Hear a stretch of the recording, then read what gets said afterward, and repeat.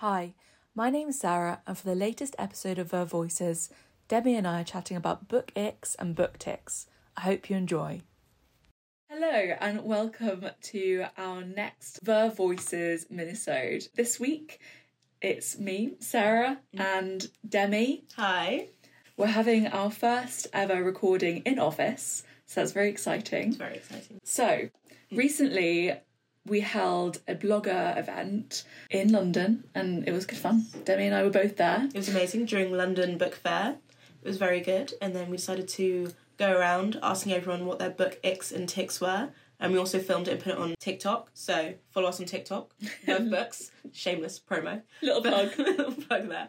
But so we went and filmed it. So we thought we'd do an episode of us discussing our own as well. Yeah, so book icks and book ticks. I feel like as a reader, most people have like a very decided list of what they do and don't like about books. Like, for example, I love breaking my spine covers, but some people... That's very niche. I know. Yeah. Some people really hate it. Yeah, you're alone in that. Yeah, like our colleague Ellie, she will shout at me if she sees me pick up a book and like start to abuse it, but I just think it looks well read and happy. I get what you mean. I feel like, you know, when you go into like a vintage bookstore or something like that and you see like a well-read book, like it is really nice. No, I get it. I think I would be upset if somebody else abused my books. Yeah. But if like I abuse them, it's okay. Yes.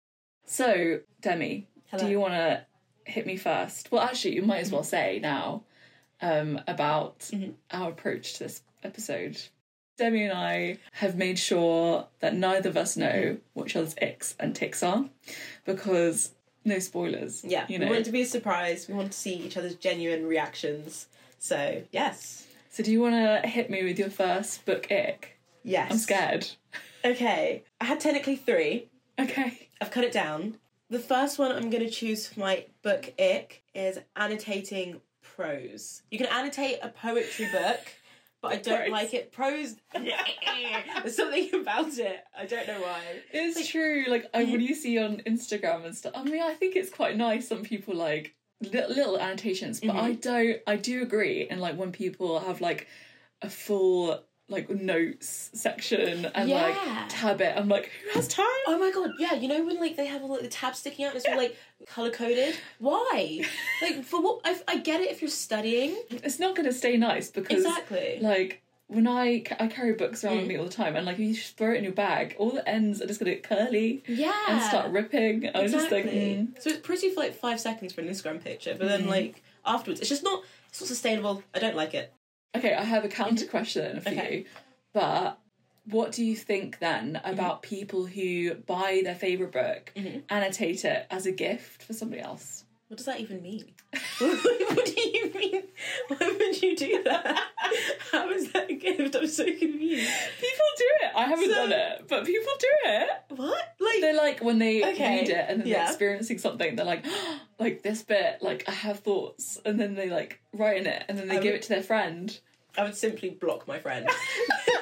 You're telling me you've given me this book. I haven't done it. Okay, no, this is the royal you or whoever. Okay. You're telling me you've given me this book as a present and in it are like all your little thoughts and feelings every 5 seconds. So I can't even like... I feel like that I'm being influenced already by how you feel. Yeah. I don't like that. I want to just like... I want to take my own, you know... Yeah. I want to get whatever. I get it. Yeah. I understand. I feel like that's too much. Personally. But then also, on the other side of things, I know that so for context, I did like romantic Victorian studies for my master's degree, and a lot of that obviously is looking at old books, and one of the best things when you look at old books is finding somebody's note, and like, because people use them for like scrap paper sometimes, so they put their shopping wild list. Time. I know, and I think, can you imagine in like 100 years somebody's reading your annotation and having thoughts, and I feel like it's quite a nice connection. Yeah, I think that's cool. But then on the flip side, who's going to be reading John Green or something like that in like 100 years? If I had ever like written down what I was thinking during John Green, I'd be arrested. Okay. I think that's a good ick to start with. Okay, what about I'm gonna hit you with one here. Exciting. And I know this might be quite controversial, but I feel quite decided on it. Okay. And that is one of my major book icks is when the writer or like the narrative has more than 2 POVs. Oh, Yeah. okay. I really hate it so Really? much. Yeah, I think the problem I have is that I really hate it when you're reading a book and you're like really invested in a character and then you're just suddenly like something's happening, something's going to happen, you're really excited to find out what happens, and then you're like pulled away from that character so repeatedly into somebody else's story. And it's okay if it's two people, but when it gets to like 3, 4, sometimes like I've read books that have like 5 POVs and I'm like, this is just it's too much, okay?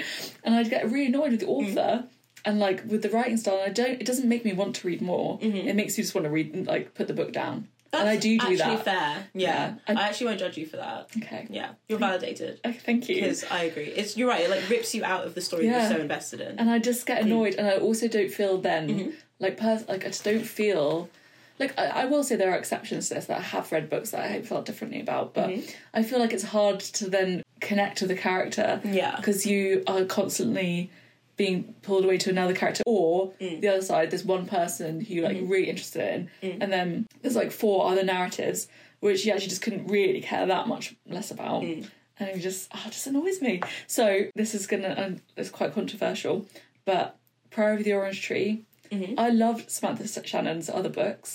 I couldn't get through it, even though on the title as a list on paper, as they would say, it would be like a good book for me, so that I'd enjoy. But I just couldn't. I was like, there's too many people. How many people are in it? I can't remember because it's been a few. It's more than 4. I want to say. Yeah. Okay. It was like between 4 and 7, but I can't remember. 7? But also, it might be wrong, so I'll have to fact check. Okay. But no, I completely agree. It's too many. I feel like not in a weird way as well, but you know when like you're reading a book and like it sells you a dream with like the protagonist that you first get to know, and then they bring in that like second, third perspective or whatever, and it's like I was not actually equipped for this. Like this isn't what I bought into. You know what I mean? Yeah. Like I'm reading Birds of Uganda. Okay. Yeah.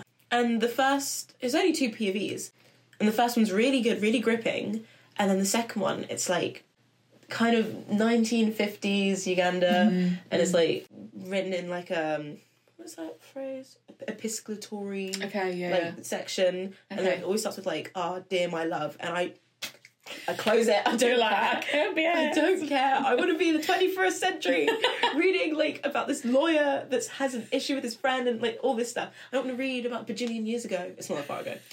And I like, don't get me wrong, I love post-colonial books, but that was just, it just wasn't gripping me. No. And the way it was written as well, I was just like, I had no emotional connection to this man. I just find it so quite jarring. Yeah, like, I really do think so. Yeah. Just let me enjoy. Isn't it? I always skip it when it comes to that chapter. Like, I'm technically reading like half a book because I'm just not. You know what? I actually just think that's fine. I just think if you don't like it, either skip or DNF. DNF. Do not finish. Oh. Sorry. Book people are insane because why would you read it? Okay, I feel like you said it like a curse word. Well, some people do think like DNF is like a curse word because a lot of people don't agree with DNFing. But I just think, in my humble bookish opinion, there are so many good books. I think if you're not enjoying something, put it down, pick up something else. No, completely agree. Because there's not enough time in the world to read everything. Should we do ticks? Yeah, so hit me with one of your book ticks. Okay, so my book ticks are very cliche. Okay, I don't think they're that original. Let's do it. But it's enemies to lovers. Oh, we're getting started on that. Yes. If I start barking, I feel so strongly about this. Literally makes me so happy. Like when it's done well, and obviously we both love. Well, not love. But we both read the A Court of Thorns and Roses series, and that was the first time I really read it done like really well. Yeah. And I was like, this is what I've been waiting for. This is why I'm alive. Where have you been? Literally. Oh yeah, just that. It is just good, isn't it? I just love the. I think it's just the angst. It is. It's just the strife. It's just so emotional. Like I'm not really. Sorry, I keep hitting the desk when I get emotional. I feel so passionate. I'm not really that big about friends to lovers stories, which is really interesting because, like, obviously, like in the real world, I would love to fall in love with a friend. Like that's such a cute idea, and like. We have books where it's done really like Sunburn. That is like the cutest story. Susanna and Lucy are friends and then they become lovers, and it's just, oh my gosh, it just makes your heart just. It actually does, yeah. But when it comes to like anything else, I'm like, I hate your friends lovers. I'm like, give me enemies. I want them to literally want to like claw each other's throat and eye out. Like, I just want it. I think as well, because it kind of mixes in like, it's a very tasteful way of doing the whole like, I can change them trope. You can do it in a way that's like, they've changed slightly, but ultimately like they're still good at heart, you know what I mean? Like, I can't remember what the series was, but it was so good.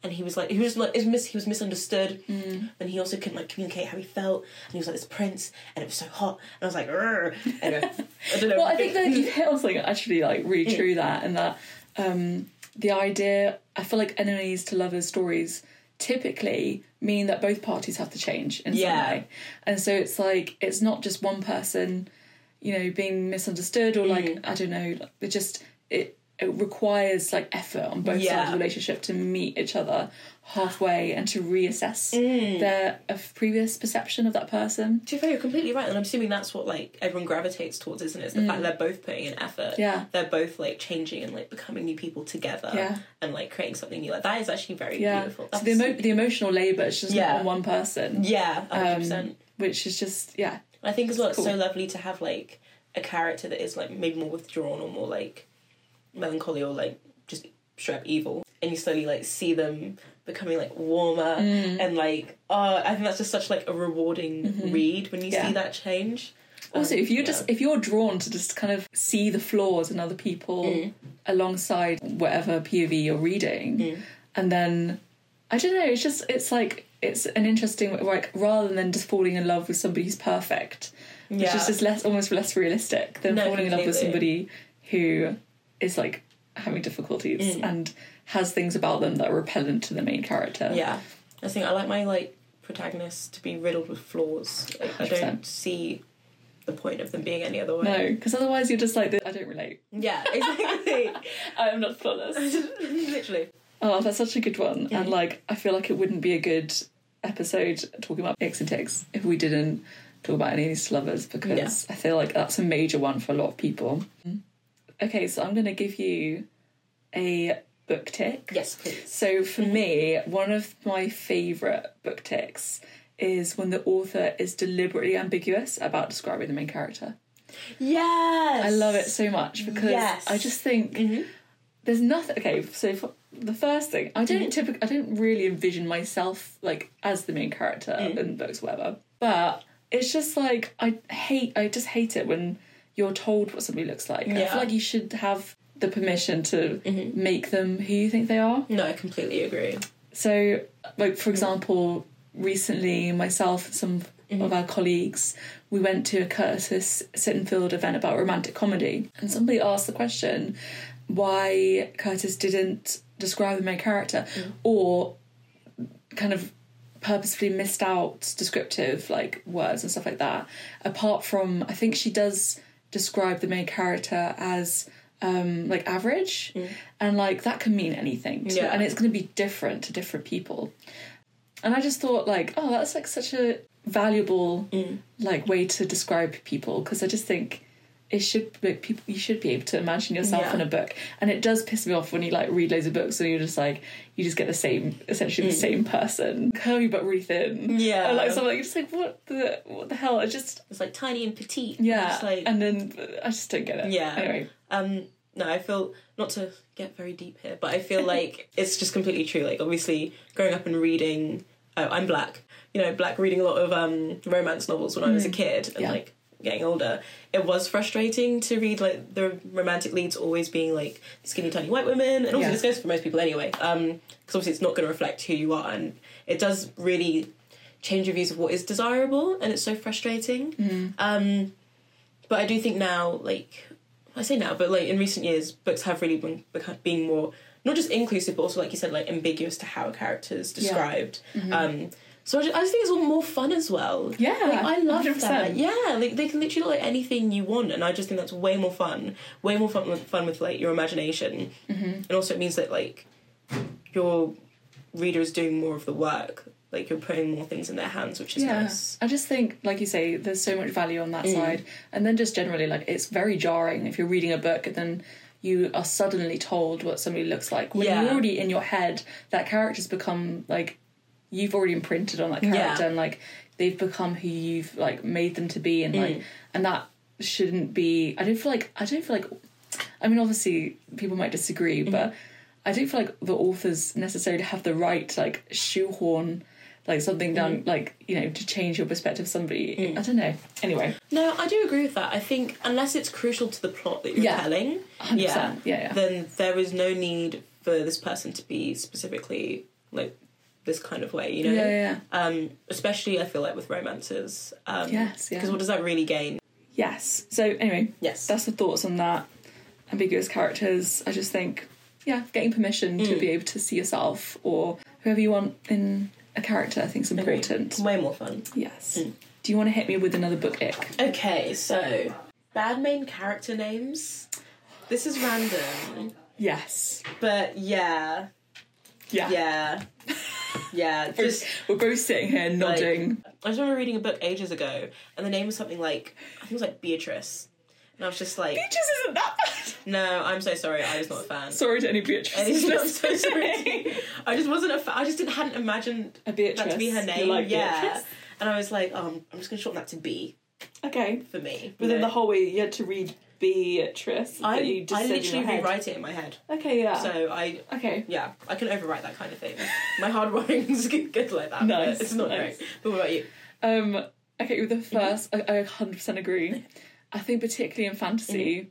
Fantasy, they were such weird names. It's actually just, I need a glossary sometimes. Yeah. Okay, so when I was growing up, I read the Throne of Glass series. Like, I can't remember when the first one came out, but one of the main characters, like, okay, not the main character, a significant side character, has a name, and I'm going to spell it. It's C-H... I mean, to be honest, anyone who's read this series will know. I haven't, so please spell. It's C-H-A-O-L or O-A-L, one of the two. How would you say that? Okay, I'm going to give you 3 options. Okay. Chaul. Okay. Like, coal. Okay. Cow. Literally. So imagine each of those, and every time I was reading the name, it'd be one of those. And then... then, like, years later, I went to a Sojo Mass event in London for the Tower of Dawn. Yeah. And that book is specifically about this character. Okay. And she pronounced it like kale or something like that. Kale? And I was like, oh. Okay. I did not know this. That doesn't make sense. No, and I just think, why you made it so hard? I've been following this series for years and I just still don't know how to pronounce the name of this character. This is why you should just, like, rewrite what the author says. Yeah. The author is not God. The author can be wrong sometimes. Yeah. And I just think she was wrong with that name. Yeah. Call them Cole if you want to. Anyway. How do you feel about it? So, yeah, I agree with that. Worst thing ever. Don't make it hard. Or, if you're going to make it hard, give us instructions. Yeah. even Rysand. It's a debate. Because it shortens to Reese, and we all know what Reese is, and it's like Rysand. I'm like, was it Rysand? But I don't like Rysand. No, do I. Yeah, I'm not a fan of that. Anyway. Yeah. Okay, I'm going to hit you with another ick. Yes, please. And then we'll do our last ticks. Okay, so another ick for me is when published... So this is a publisher-specific one, because it wouldn't be fair to attack authors the whole time. Yes. So when publishers change cover designs partway through the series, what is that about? I don't understand why they do that. No. I very rarely... Like, I haven't read a series that often where they do that, so I feel like I've been safe. I've been unlucky a couple of times where that's happened. I think...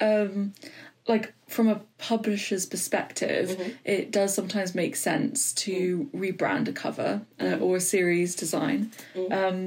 But it's just when you're partway through, it's very frustrating. So, for example, I read one of my favourite books, I love it, it's a good book, I recommend it on a regular basis, is The Bear and the Nightingale by Catherine Arden. Okay. And I believe this book came out around 2016-ish, 2017, and they released it in a hardcover that was so beautiful. It's like an illustrative design, and it's all... The book is based on medieval Russian folklore. Oh, cool, yeah. So it's like really like cool illustrative design, really beautiful, well executed. Honestly, 10 out of 10 cover design. Loved it. Major reason why I bought the book, and then I enjoyed it on the inside. So, and then for the second book, they changed the cover design and continued with that throughout the rest of the series. So they just kind of dumped the first avenue or the first design kind of idea. And the other books, actually, they do look good. I'm not saying they don't, but I just think they don't look better than the first one. And it really frustrates me because I have them all in hardback. And it's just the first one just looks so different from others. And I think, why? That's so frustrating, especially because I feel like people that read books, like, we are book collectors. Do you know what I mean? Like, we're not just... we love books, but we're also, like, aesthetically, we want it to look gorgeous. So the fact that it doesn't suit the rest of the series is insane. It does me crazy. I mean, it didn't stop me from buying the rest of the series because it was a good series, but... It's still frustrating. It's annoying. Yeah. I'm like, it's so pretty. Why did you do this? Okay. So, give me another tick.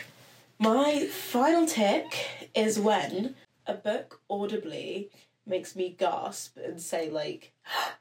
Did you just say that? Or, like, did you just do that? And my example's two. Luster. Oh. Yeah. I still really love this book. Because everything she did in that novel was shocking. Like, it was so out of left field. I was like, for what reason? Like, I remember reading it. Explanation, please. Yeah, I would just be gasping, like, surely not. That book was audacious. It was, and I loved it. I was in my chaotic era, so I was reading this, like, as you should, you crazy woman. And then another one is Americana. Okay. And she has this line, and, like, I had read it a few years back, and, like, I'd never read a character, like, the protagonist that she wrote before, and she said to her love interest, like, this is so inappropriate. But she said, like, oh, I touch myself thinking about you. Ooh. And she said it so, like, unabashed, just like... Just said it. Yeah. And I was like... And I just, like, the fact that line has stayed with me for, like, maybe, 4 years since I've read it, I was just... Yeah. I just loved it so much. Damn. Things like that.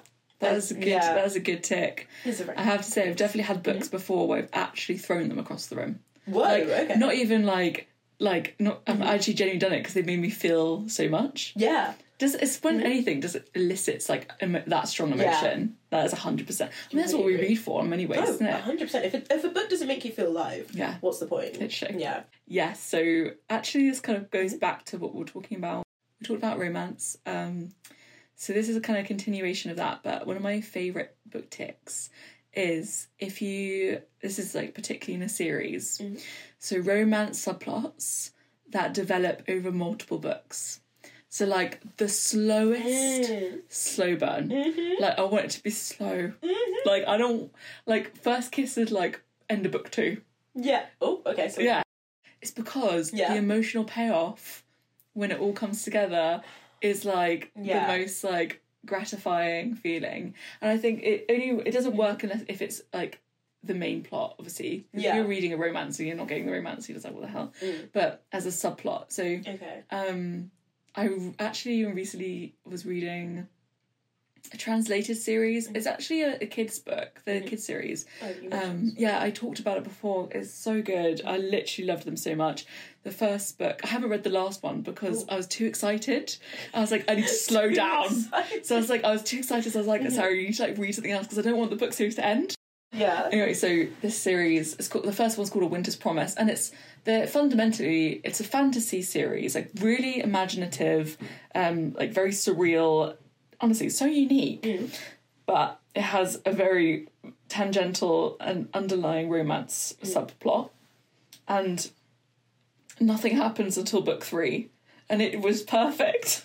I literally was like, yes, like the patience you have. But the thing is, like, you don't feel like frustrated because the actual story is like more of a mystery. Like you're there for the mystery plot, and for like what they're like trying to unravel. But like, it's like a bonus. Yeah, it's like the subplot when it's like really drawn out. Oh, it just feels so good when you get that like moment of actually they understand each other, and it's like Anyway, it's really cute. Yeah, I get it in theory. I just feel like. I think I'm too impatient. Like, I need to know it now. I need to see it. But insta-love is the worst thing ever. Oh, no, I also hate that. I'm going to say a mid-burn. Okay. Do you know what I mean? I don't want like a fast burn, like a quick burn. Like a second degree. Second I don't degree. even know. I don't even know. I don't know how we're doing this units of measurement. But I'll take first degree, second degree, third degree burn. Third degree burn. I feel like you just want like a little sunburn. Sunburn. Hey. And have you got any others? Is that it?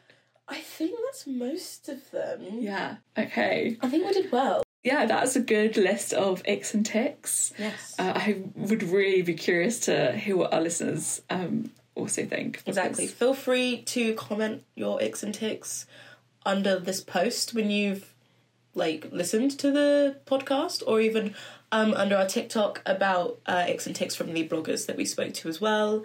And yeah, we want to know. Yeah, let us know. And then if you're not already subscribed to this podcast, go ahead and hit subscribe now so you can hear all the latest from VERVE Voices. And yeah, we'll be joining you soon for a full-length episode with Chloe Michelle Howarth. Yes, very exciting. Author of Sunburn. Yeah. Which we're gassed about. Bye. Bye, thanks. Thanks for listening. To stay up to date with Verve Books, go ahead and subscribe to our newsletter, which you can find at vervebooks.co.uk/newsletter, or by following us on Instagram, TikTok, Facebook and Twitter at @verve_books. And we'll be back with more Verve Voices soon. Bye!